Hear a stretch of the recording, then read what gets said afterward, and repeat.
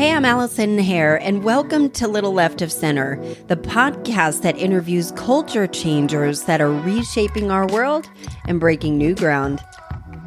Welcome to Little Left of Center. My guest today is Dr. Roberta Shaler, PhD. She is known as the Relationship Help Doctor and is a relationship consultant, educator, speaker, and author. She's really accomplished. I'm so thankful I got her to come on my show. But the reason why I was interested in having her is because I thought it was important to understand, how do you raise great kids when you live in an unstable, tumultuous, or broken home? And you always hear about therapists for kids or for couples who are going through troubles, but not in the context of raising kids when times are tough. And my suspicion is that there are so many people struggling with this behind the scenes. There is a sliding scale of discontent, right? And when I posted that I was interviewing Dr. Roberta, I had so many people reach out to me and say that they were secretly struggling with this and eager to hear the episode. And here's the deal. People suffer in silence. And my hope is that through this conversation, you'll realize that A, you're not alone, and B, Dr. Shaler gives some really practical and sage advice on all fronts here. So please make sure you share this episode. It's so important to have tools, understanding, and know that there is a way to get to a better place. Before we get into my chat with Dr. Shaler, I always like to take you behind the scenes a little bit on Little Left of Center, and I have some really exciting updates. The first one I wanted to talk about was New Year's. So obviously we are in 2020, a brand new decade, a brand new year, and you'll see everything on the social media about new goals or forget the goals or resolutions or BS or I'm slaying my resolutions. I'm going for it. The gyms are full. And there's a new sense of energy that comes with the new year. And for me, I have 3 goals. So my first goal is to do a TED Talk. So if you've heard me, you'll know this is not news.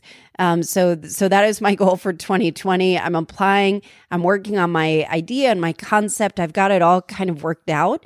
And I'm putting it out there, and it's going to happen this year. It's got to happen this year, right? But I'm going to learn along the way. I'm going to put myself out there and do it. The second thing is, and this may come a little bit as a surprise, I want to learn a really highly technical choreographed routine, like a dance routine. Wouldn't that be fun? But it's something I've thought about for so many years where I love dance. I suck at it, but I don't care. I'll go out. I've taken dance lessons on and off for years, but mostly off. And I thought, why not do something like, when you watch TV or you watch people do these amazing routines and you can't help but imagine, what if that was me? So I thought, what if it was me? Why don't I just do it? So that's the second thing. The third thing is 29029. I have to make this commitment. So 29029 is part of Jesse Itzler's Build Your Life Resume. You can look up Build Your Life Resume and look it up.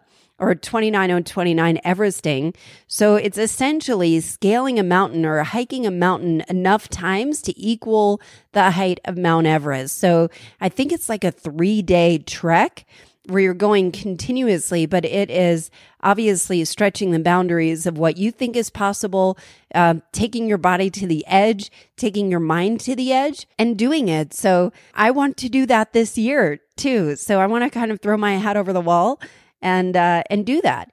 The other thing about New Year's I wanted to talk about was last year. So 2019 was a really banner year for me. Work was great. I started the podcast, which to me has flipped on all of the lights in my body. I feel like I am so much more aligned in my purpose. I feel so much more fulfilled and feel like I am continuously scratching that itch of things that I'm curious about through interviewing culture changers and people that are on the cutting edge of changing the way that we live through how they think, because they think differently and they do things differently and they have different perspectives. So that's what I aim to bring to you every week. And I just love it. I feel so grateful for that. So on New Year's Eve, my husband and I, we have 2 little kids, and we put the kids to bed, and we just sat up and listened to music and, kind of reflected on our year. And we had the most amazing time. We had music on, we didn't have any TV on, and we just talked for hours. And we're so grateful. And I was almost afraid to go to sleep because I was afraid that I would wake up to a new year. And it's such a weird feeling that you think, it's going so well, the other shoe's going to drop. Something's got to go wrong. And what an awful way to feel. But I kept trying to fight that feeling of this is not going to last. And it probably won't. But, it's been such a great year. And I'm hopeful that 2020 will be just as incredible and continue to push forward. But I have to push back that feeling of, where's the fucked up thing that's going to happen? So that's what's going on with New Year's. Okay, so that's the first thing. The second thing is tongue twisters. So I know this sounds completely out of left field, but I love tongue twisters. I always love Fox and Socks, the Dr. Seuss book. I always read it to my kids' classroom. I'm always like, the mystery reader, and I always read something complicated. So what I thought about that I would do, and I hope you stay tuned to the end of this episode, is that with every episode, I'm going to have you guys text me or email me or DM me a tongue twister that you want me to try. And at the end of the episode, I'll do it in one take and see if I can do it okay. But yeah, so I am adding tongue twisters to the end of each episode to see how badly I screw it up or if I can get through it without one, but in one take. So I've got a good one today to try. It's from a friend of mine named Justin Ericky. He's sent me one. I can't wait to do it, and I'll try not to screw it up, but wait till the very end and I'll see if I can do it. The third thing is about podcasting. So a lot of you guys know that obviously I have this podcast. You're listening to it now. No shit, right? But I also have a podcast program called Press Play Podcast. So it is a collaborative cohort of people that are that I take each new podcaster all the way from concept all the way to launch and branding and beyond through this 6-week course. So we just got underway. So we've got such a great group of people who are brave, who are smart. Some people know what their concepts are. Some people do not. But I've been actually having the best time immersing myself in podcast statistics and other podcast programs and learning more about it, listening to interviews with famous podcasters of how they do their equipment setup. And, I want to make sure I bring the very, very best. I want to make sure I over deliver on this program. It's the first time I'm doing it, but I've been super excited about that. And I can't wait for you guys to hear the people that I have in my program once they get their podcast published of what they put out into the world. So if you're interested in your own, I don't know the next time I will open this program, but there is a wait list. So you can go to bit.ly/pressplaypodcast and put your name on the wait list for the next time. So that's number 3. Number 4, I have a new text number just for the podcast. I feel like my podcast has grown up. I know all throughout my teenage years in living at home, I was never able to get a phone until I was out of the house. I didn't even have a phone in my room. And back then they had actual phones that plugged into walls.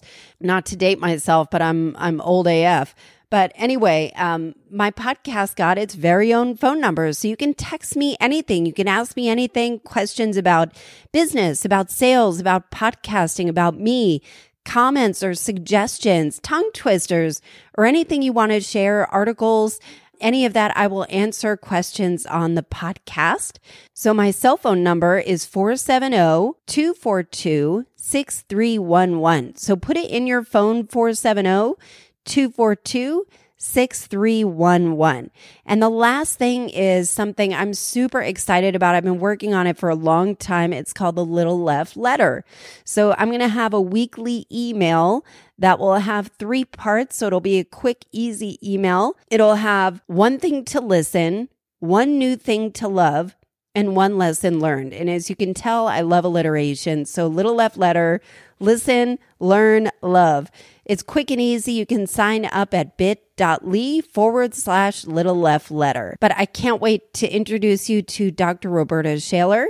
And here is our chat. I can't thank you enough for coming on the podcast with me. And to refresh your memory, so my podcast name is Little Left of Center, and I interview culture changers. You are somebody I've been actually looking for a long time. And one of the things that I thought was probably never talked about are raising kids when you have an unstable home. And, people talk a lot about therapy or something's wrong with the kids or something wrong with the parents and kind of isolating it to that. And I was wondering how to synthesize all of that. So Roberta Shaler, I'll give you a proper introduction, is a PhD. You're known as a relationship help doctor.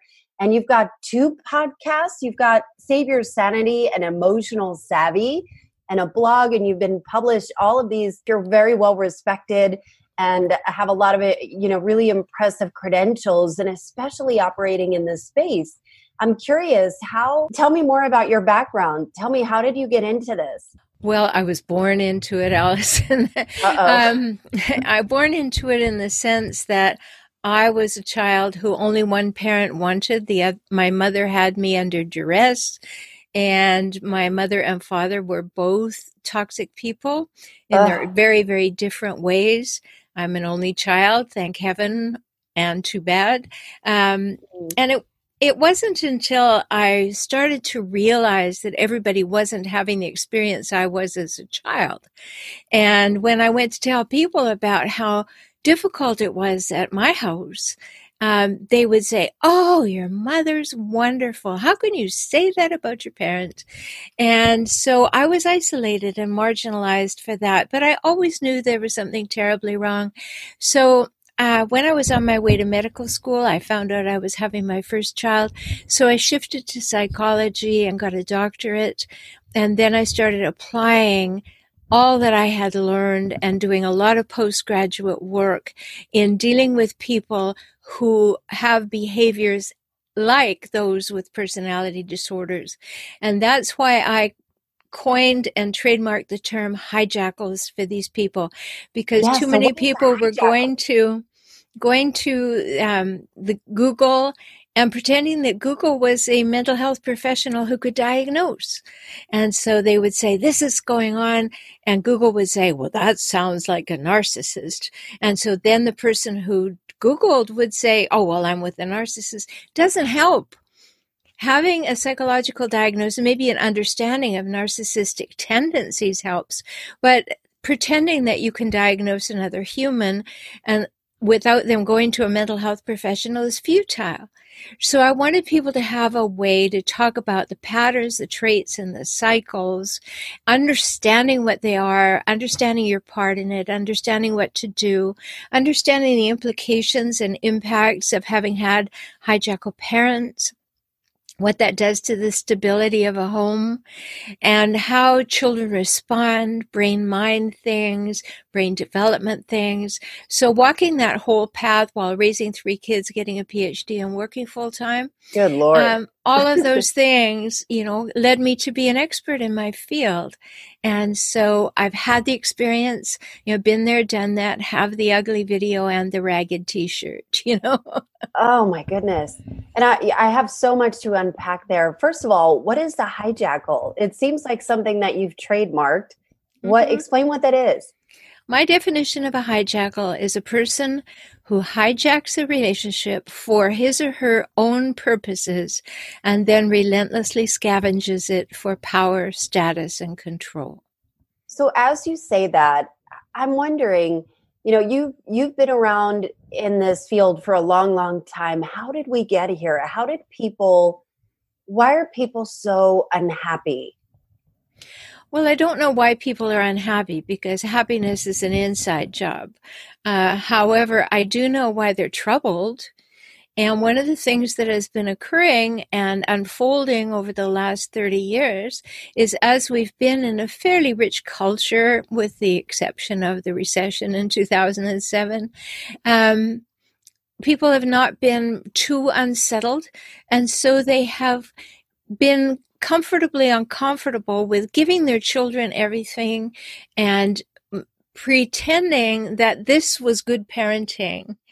And on the other hand, we have a lot of people who have just been enabled and had their behaviors condoned for too long, who are really behaving badly.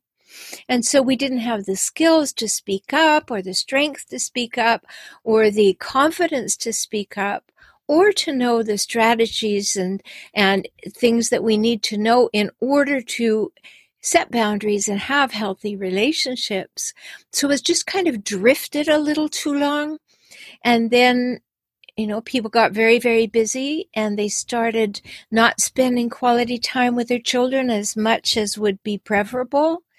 And so we have slowly evolved into a society where startling statistics have shown up in the last 20 years about the increase in the number of people who behave like hijackals. Yeah, so here's what I've got a theory about this. And I have a theory that because we are in a world that's so fast, that we have access to so much information, and that we are no longer taught how to cope. And as a result of that, depression and anxiety is skyrocketing for children, especially for teenagers, and suicide rates are going up.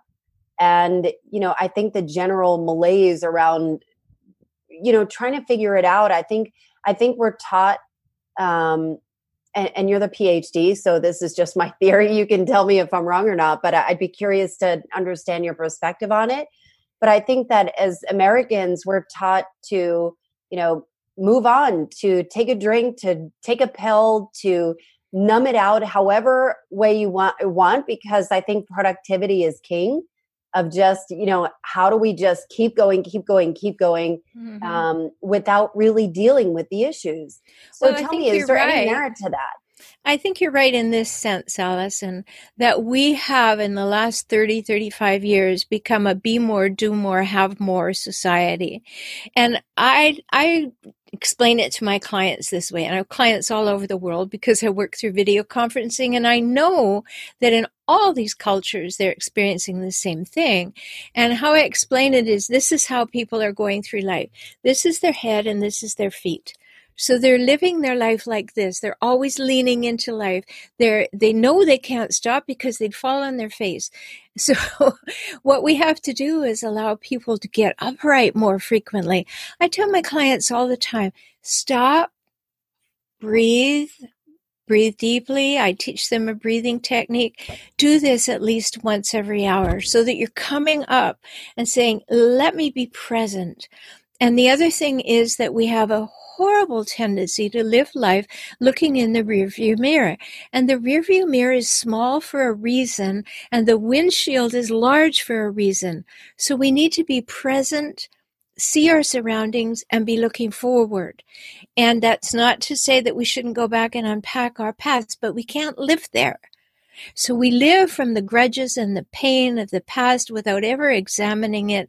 And so we get into this be more, do more, have more world. And then everything gets tense. Everything gets more difficult. Stress is elevated. Anxiety is elevated. You put that into two parents who are supposedly trying to get ahead and do it right. And what kind of environment is that for children? Yeah. So from a children perspective, I imagine there's a sliding scale of unhappiness or instability in the home. So whether it is an abusive home, whether it is physical, emotional, financial abuse, if it is, even if it's just like the passive aggressive remarks, things that are modeled in that way. How do you define that sliding scale of what is acceptable, what's not acceptable? Because I'm thinking that if you're raising children and there is abuse in the home, and your confidence is low, you're not sure how to get out of it. How do you protect your children? Do you expose them? Do you talk about it with them, or do you shield them? What is the best approach in that way? I imagine it's probably more common than most people would admit, to have that, uncertainty of, am I okay? Am I in an okay situation? Well, you asked several questions there, so let me see if I can Sorry about capture that. them. A lot of compound questions. Yeah, the thing is that children are formed so much earlier than people think. The research shows that the seeds are sown for narcissism or antisocial personality or borderline or histrionic or any of those psychopathic. Those psychopaths are more born, but all the others are made, and the seeds for that are sown in the first 24 months of life.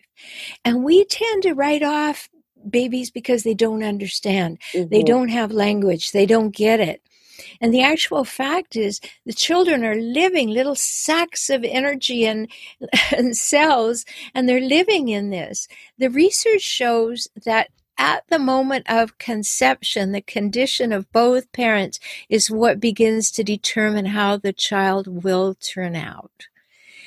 And if you're not at peace, if you're not comfortable, say it's an unwanted pregnancy, an unexpected pregnancy, maybe one parent is not very keen on continuing, maybe the other is. Joyfully, many times most parents are absolutely delighted, and that's great. But it's a biological fact that children are affected from the moment of conception by the state of the parent's preconception. And so when you come to understand that, then you bring children into an environment where you don't often see that people are aware of what they're saying around a baby. They wait until the child has language, and then they say, oh, they're listening. They were always listening. Mm-hmm. They just weren't listening to the words. They were listening to the feeling, the vibration, the sensitivities, the tone of voice, the look on the face, the stance. When a little baby starts to stand up, and so many people say when they're first standing up all by themselves, and people say, oh, look, they're standing just like their dad, because they have those quirks. It's because they've been watching. That's what they've been modeling themselves after. So if that happens on the outside, think what's happening on the inside. It's frightening to think about that too. I think about when I took my first son home, and I was listening to Howard Stern in the car on his very first ride home from the hospital. Whoa. But, I know I'm an incredible parent.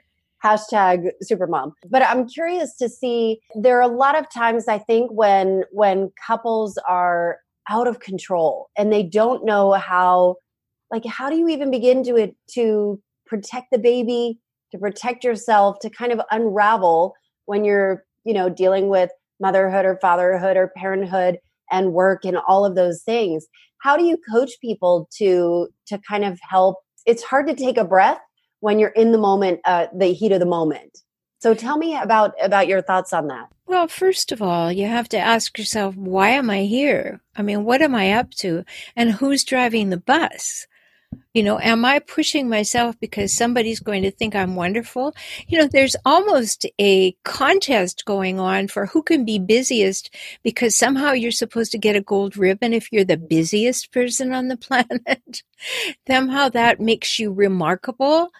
Well, actually, we've got to turn that paradigm around, because that doesn't make you remarkable at all. It makes you exhausted.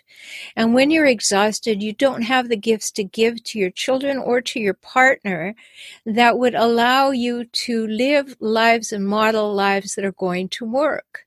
So we all have to slow down a little bit. There is no merit in this rat race that we're in. It's just something that you have to sit back and say, as you say, what would I say to them? Well, as a relationship consultant, I would say to them, can you imagine your ideal life? And can you imagine what you'd like to your children to learn from watching you? And compare that with what you're doing right now. Is it okay? And usually that's a big wake-up moment. Yeah, I could see that. What are your thoughts on nature versus nurture? That's a big issue. Most of it's nurture. Because here I'll give you an example. Psychopaths are the only personality disorder that historically, although some have some familial content, but psychopaths are most likely to have a hereditary gene content malformation. There are cases of people whose brains have been scanned and found to have psychopathic tendencies who were raised in such wonderful homes that never occurred. Mm-hmm. Okay, so nurture has a great deal to do with it. We can change our epigenetics by our environment, by our thought process, by the decisions that we make as we get older. And that's very important. We used to think that wasn't fluid. We used to think, well, you got the genes you got, and that's all there is. But the actual fact is, no, that's not true. And when we begin to take in the ideas of physics, quantum physics, and the ideas of psychoneurology, then we have to realize that, wow, at any moment, we can come upright and say, hey, I don't think this is working for me. I don't think it's working for us. I don't think it's working for the children. Let's get a little help, because you need someone who's outside you to look at it and ask you good questions.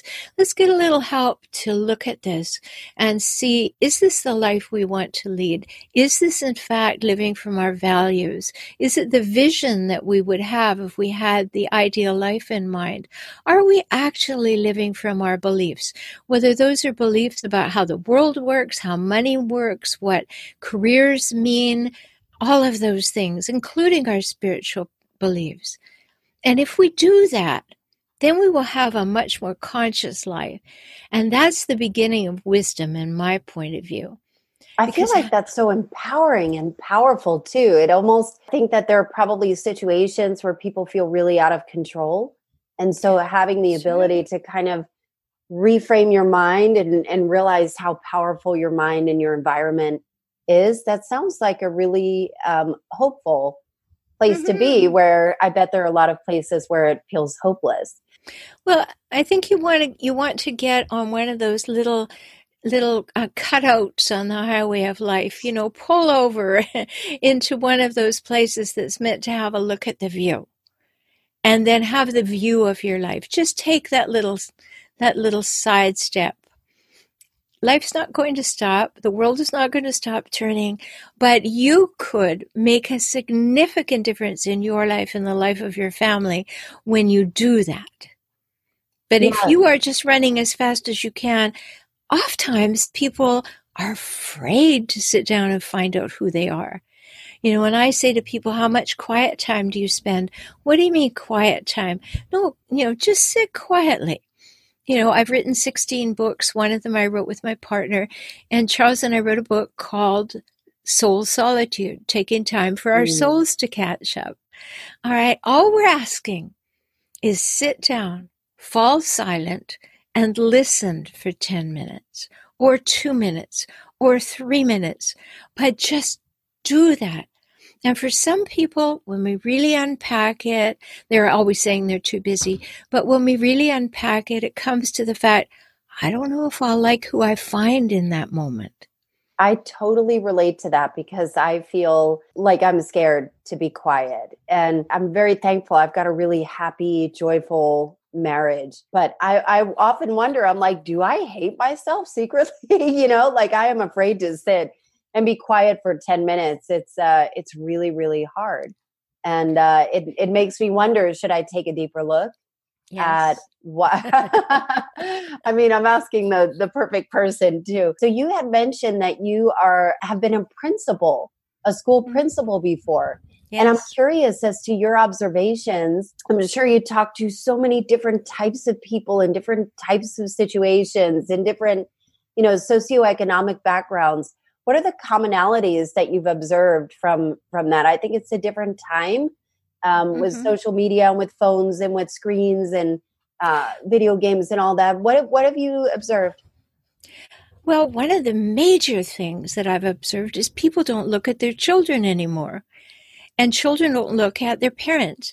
And when you don't have eye contact, particularly with the baby and continuing on up, you don't bond. And if you don't bond, you don't get a sense of reflection of yourself. And when you're here on the phone all the time, no, you're saying that whoever isn't with you is more important than who is.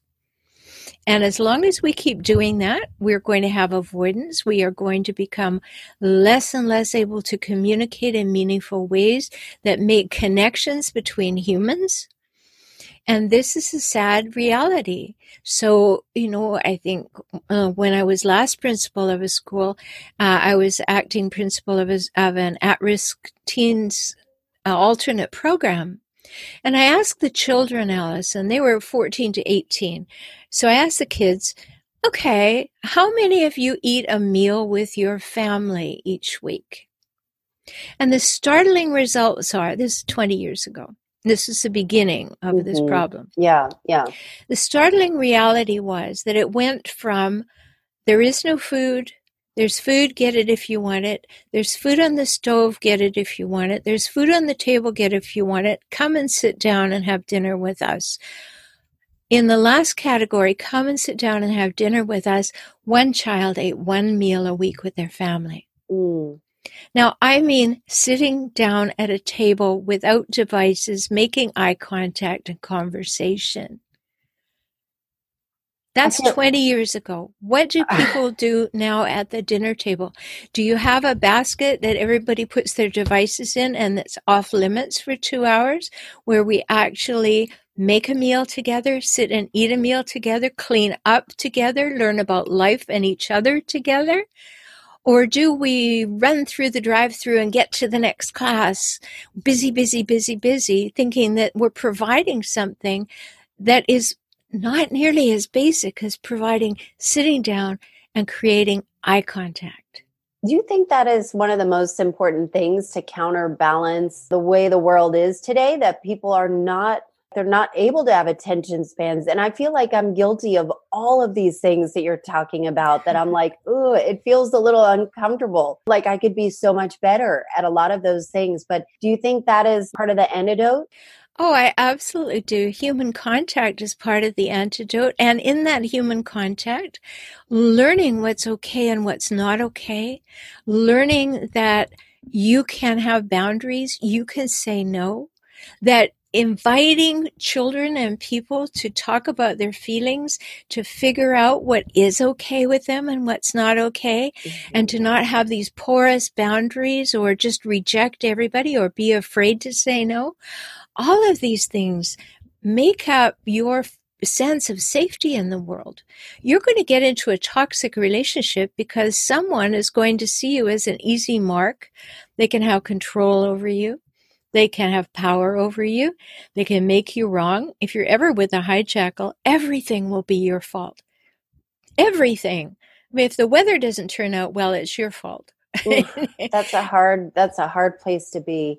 And it is. You talked about toxic people and hijackals, and I'm curious to know your thought about when you have toxic family members. Let's say it's a parent or a brother or sister, somebody that's really toxic. There are two schools of thought. One is cut them out of your lives, and the other one is try and make amends. They are the only brother that, like their family. What are your thoughts on that? What's your position? I'll take door A. I'm a door A kind of girl too. But here's hard, why, though. Let me explain why. It's not because you're going to be harsh and cut them out of your life and be judgmental and all of that. It's because you can't condone or enable those behaviors and have your life work. Now, I come from a family like that. I had to set boundaries. If my mother began to spew violence or racism or whatever, I would simply get up and put my children in the car and we would leave. And she would then understand that if she wanted to see my children, that was a no-go, right? Did it work with her? It did, because automatically, Yeah. I'm an only child, so there's only grandchildren she had. She knew exactly what she was doing. And if, the thing about these hijackals is we think, oh, it's unconscious. They don't know what they're doing. Oh, they're very conniving. You can see that what I say is they paint a public picture of perfection, and at home they create a private place of pain. And so you can see that they decide how to behave out in public and at work and in the community and look like there aren't any flies on them, as they are the most great fundraiser in the world, and they're giving to charity and their pictures everywhere. And then at home, everybody is upset, anxious, oppressed, terrible. And it's a dichotomy. And this, you can see then they're choosing their behaviors in public. Therefore, they're choosing their behaviors at home because they do have the ability to choose. They know what they're doing. They just don't care. And that's what I was wondering too. I think in a lot of cases, if you have people around you that are toxic, are all of them self-aware or oblivious to how they're coming across? Well, I guess in one sense, Allison, you could say they're super self-aware because that's all they care about. It's sort of an allaboutme.com kind of life that they live. The thing is that they're not interested in you. They're not interested in your thoughts or your feelings or your needs or your wants. Basically, that's what gaslighting is. They are so arrogant about life that they will tell you what you think and what you need and what you want and what you feel. They will define your reality for you. And then you're left going, but I don't think that, or I don't remember ever saying that, or that's not what I want. And they say, well, I know you better than you know yourself. Again, taking that's a so superior controlling position. too. Yeah. Yes. So, if you have a parent who is toxic, going back to door A and B, yes, you want to be respectful of both of you. And when the behaviors have boundaries and you say, if this boundary is crossed, this will happen, and that's non-negotiable. When that boundary is crossed, that is what happens. And if every time you see them, you cannot do anything right. You're afraid to go. You're anxious. You have chronic anxiety, perhaps because they call or drop by. You have to set boundaries and make it so that won't happen, because you don't want that interaction and modeling for yourself or your children.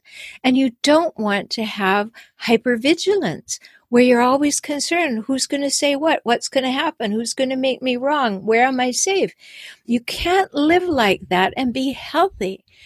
I just did one of my shows today, the Emotional Savvy show, and my guest is a medical doctor who is a medical researcher, but also does natural medicine. And I was asking her because, as I say, I have clients all over the world, and so many of them suffer from autoimmune diseases. They have chronic fatigue. They've got fibromyalgia, they've got ankylosing spondylitis, they've got things like that. And they say, well, this doesn't run in my family. No, it doesn't. What's happening is that the chronic anxiety and stress is too much for your body. There's a study by a doctor in Canada, Dr. Gabor Mate, and he found that in women in chronic stress and anxiety situations, they were 9 times more likely than the population to develop breast cancer. Wow. So if we just think that one study has that kind of impact, what is it doing every day to live in hypervigilance and anxiety and stress for a person that you could say no to? No, you are not going to walk in my life, that's insane. And I do believe that the illness and what do they call it? The dis-ease, I think is the term they use, is so wrapped up in the stress. So I believe in the quantum physics. I have no science to back it up in terms of my own studies, but I do feel that way. So it's nice to know that it is verified by actual science. And I'm wondering how much this can seem out of left field, but what are your thoughts on nutrition? Because I feel like we stress eat, and I wonder how much of that illness comes from either not having access to healthy food or just the way that we live as Americans, or at least that fast food kind of culture.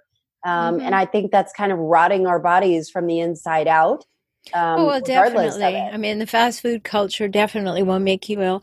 I have a lot to say about nutrition because I used to own a health and yoga retreat. And so I have been a student of that. I started yoga when I was 19 years old, long before anybody knew what yoga was about.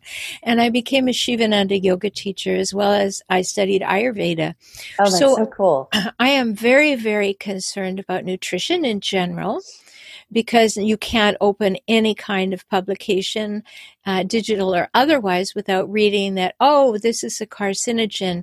Oh, you shouldn't be doing this. Did you know that when you put all that ink in your body to tattoo, that it is going into your bloodstream? Do you understand the implications of junk food and additives and all that kind of thing? So generally, without any toxic people in your life, if you're eating toxic things, you're already at a disadvantage. And then what about sugar itself? Well, sugar is a problem. And yet what do we consume more? We grab things that are fat and sugar. That's what we like, a donut, something that's quick energy. And we don't realize that when we have sugar to get some energy, what happens is we're here at a level here when we decide to have that cup of coffee with two spoons of sugar in it. It takes us up here. And so, oh, great, that feels good. And then we don't notice that it takes us all the way, the equivalent below where we started, then back up here, and then we think, oh, I need another cup, right? These are the things we need to know. Do you eat mindfully? Do you actually sit down and enjoy a lovely meal, a balanced meal, a pretty meal? Do you actually enjoy that? Or do you grab something as quickly as possible and you're doing 13 other things at the same time and thinking 26 more? How are you treating your body? It's got to last you a long time. I've been through a lot of very unpleasant things in my life. And I had my Ayurvedic consultant the other day say to me, your pulses are so strong that you can make it through anything. And I thought, yeah, but since I was 19, I have been eating well and exercising and taking extremely good care of myself and meditating and sitting in soul solitude and doing all those things, which allows me to have the calmness to do the reading, to do the studying, all the things that I do. And that's what I was so curious about too, is that how you deal with people that are going through unbelievable trauma. You must hear the most jaw-dropping stories. How do you protect yourself? How do you there's got to be some level where you take it on, I mean, this is your work. There isn't. No, you must be a goddess. Tell me. Well, for some people, that's something you have to learn. Right?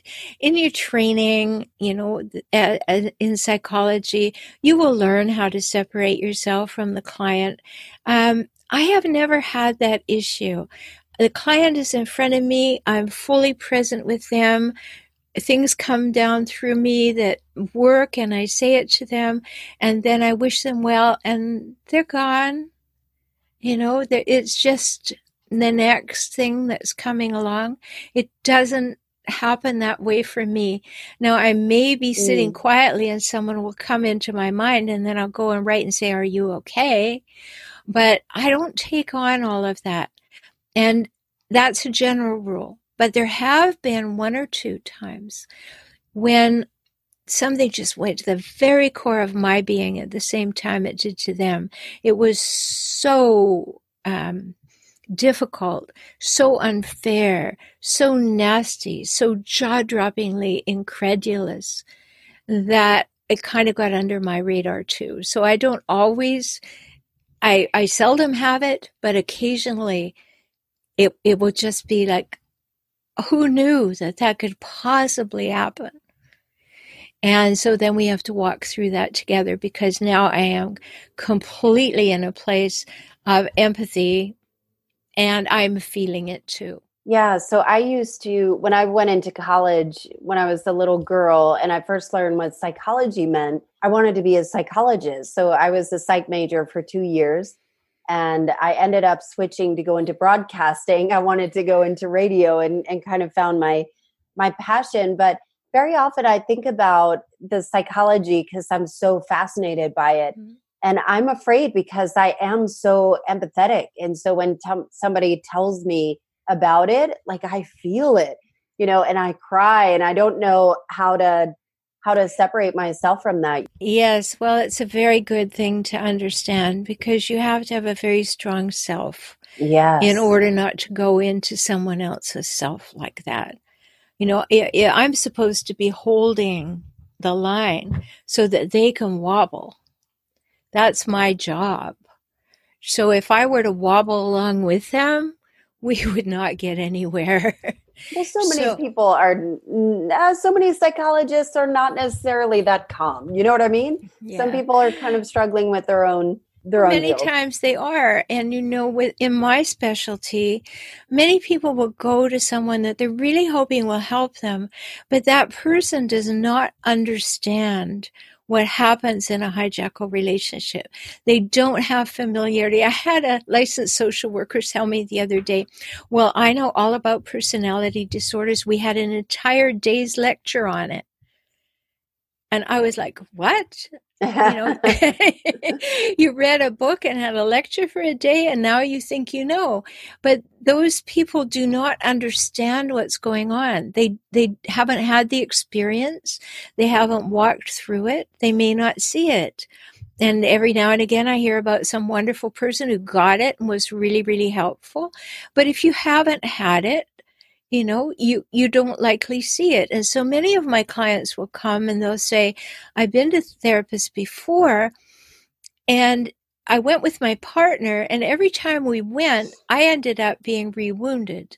Well, with hijackals, the only reason that they will go to a therapist or a counselor or a mental health professional is to take on the challenge of manipulating, exploiting, and seducing the mental health professional to come to their point of view and make their partner wrong again. And as soon as you work with them for a while and you finally come and you say to that hijackal person, well, what do you think your part in this is? They go off like a Roman candle in a huff and walk out of the room, because they are not going to be able to take any moment of responsibility or accountability for it. And that's because hijackals have shame very, very close to the surface. And so they are not going to let anything touch that. So that's where they get the big puffed up sense of self, and they're right and everybody's wrong, and they're untouchable, and they are always the smartest person in the room with the most power because their shame is so close to the surface. That's interesting. Yeah. So don't jump in and get all compassionate and wonderful about these people. That's a psychological concept, a mental concept. You can have that information. Yes, they have shame close to the skin. Yes, they've had trauma in their early life. Yes, all those things are true. And that doesn't make it your job to enable or condone their bad behavior. And I'm curious about your own journey. I mean, you said you grew up in a fairly toxic household, and this was kind of what you grew up in, and you went into this field. What was your journey like unraveling from that? Do you feel like there are still wounds that you're working on, or do you feel like or was it really the meditation at 19 and yoga that started to help? It started to help for the day-to-dayness, but it didn't unravel any of the issues. Because when you're in that state, the building a life state, and you get out of that home, and then what are you supposed to do? Get an education and find a career and find a partner and get married and have babies. And you're in that life construction zone. And so it's not until usually, children are 5 or 6 years old and you have a little more leisure and you're going, this is not good. This is really not good. Why is this not good? And if that moment allows someone to start saying, I've covered it up for a while and I've kept on going, or maybe I've been a mess. Maybe I've just been a basket case and haven't been able to look at anything. I would like my life to be one that I design. I would like my life to be one that I value, and then you get some help to do that. So for my life, I powered on through. If you were raised by hijackals, you're either one end of the spectrum or other you're going to lean to. You're either going to become a hijackal or you're going to become what I call hijackal bait. So you're just going to be a sitting duck for a hijackal to come along and sweep you up. And that's going to be your first relationship, if not your first marriage, and you'll be deeply into it before you realize that you have accommodated, over-accommodated, turned yourself into a pretzel and maybe even become a doormat. And you are so downtrodden, worn down, torn down, put down, and you finally say, this can't be all there is to life. Well, for me, I went through the first situation of marrying and having children with a hijackal, divorcing, and then I started to say, what was all that about? That was awfully familiar in a negative way. And then I found that I did attract hijackals. I truly did. And then I found, what is the commonality here? Why are these people so comfortably uncomfortable and familiar that I will justify, rationalize, make excuses for their behaviors? Now, we as women, Allison, we are born to nurture. That is our makeup, right? Because we house children and we have this to do. So we are more susceptible to saying, if I just love him enough, if I'm understanding enough, if I'm compassionate enough, if he comes to know that I accept him, then he will calm down. Well, it's not true, because that person was damaged by someone else, not you. Hurt people. Yeah, I don't believe that. You but don't? Hey. No, I don't. Because there are lots of hurt people who don't hurt people. Yeah. And I don't like generalizations like that. Fair enough. But, it wasn't created by you, and you're getting the effect of it. And when you realize that you don't choose that anymore, you want something different. It's the beginning of your healing journey. And it'll be a very slow journey if you don't get some help. And I don't say that because it's what I do in life. It's because this stuff is it has tentacles around your soul. If you were raised by one, there's always a little something deposited everywhere and sticking to it. So you asked, what about my life? Well, every now and again, I'll find what was that? And I have to look in and, oh, there it is, the deep fear of rejection popping up again, Now, I don't do this kind of thing anymore because I used to speak all over the world. But, I was thinking the other day about these people who put themselves forward for TEDx talks. And I thought, I would have to sit and really understand that at a deep, deep level, because of my babyhood, I have a deep fear of rejection. And when I put myself forward to do something, there's always that little bit underneath there that is going to pop up if I have any anxiety. So these are the gifts that keep on giving, but you need to have the skills and the awareness in order to quell them, to understand them, to bring them into the light of day. And no, we're not going to behave from that today. That is powerful. What do you do for fun? This is hard work. What do you do for fun? Well, A, I don't find it hard work. B, I do my podcast for fun and my YouTube channel for fun. And I know that sounds like work, but the thing is, I'm in the legacy part of my life. I've written 16 books. I've got 2 more books to write. Wow. My YouTube channel just reached over 300,000 views. The podcast just reached over 182,000 downloads. Oh, that's amazing. Getting the word out there. And I don't say those numbers to say woohoo. It's how many people can you touch with this information who could be marginalized and isolated and awake in the middle of the night saying, I don't know what to do. And so it's fun for me to think, how can I reach more people with this information? I can only see a limited number of people as my personal clients, but how can I get this to the world while we have this seemingly narcissistic epidemic that is taking it over? Whether people are diagnosed or not, it doesn't matter. If they have narcissistic tendencies, preferences, or behaviors, you have to deal with them at the level that they are, and they're increasing. All the research shows that they're increasing. So it's very important to learn how to take care of yourself in this world and to recognize that you are the author of what you move forward with, and you are the one who gets to say, I'm going to leave this part behind. So powerful. I love that. It's so empowering. How do people contribute to your mission? Well, mainly by sharing the podcast and the YouTube videos. Generally, that's the way it goes. You know, they'll comment on the podcast or the videos, and they'll say, well, I gave this to my friend. I sent the URL to my friend because she's really in a tough spot. And that's how it happens. You know, I have a Patreon account for people who listen to my podcasts and say, oh, that's good. And they maybe give $1 or $5 a month to keep the work going, which is lovely. But the most important thing is to help me get the word out. And I think, you could probably tell me, but there aren't a lot of people focused on this, or at least it's not readily available. So I was happy to see that you do focus on how do you heal these relationships that are tough, you know, and how do you kind of put a framework around getting out of it and understanding it? Yeah, I think it's important. There's a distinction that I want to put out here. There's a place for coaches who have had an experience and say, I will help you to the limit of my training. I will help you to walk through this.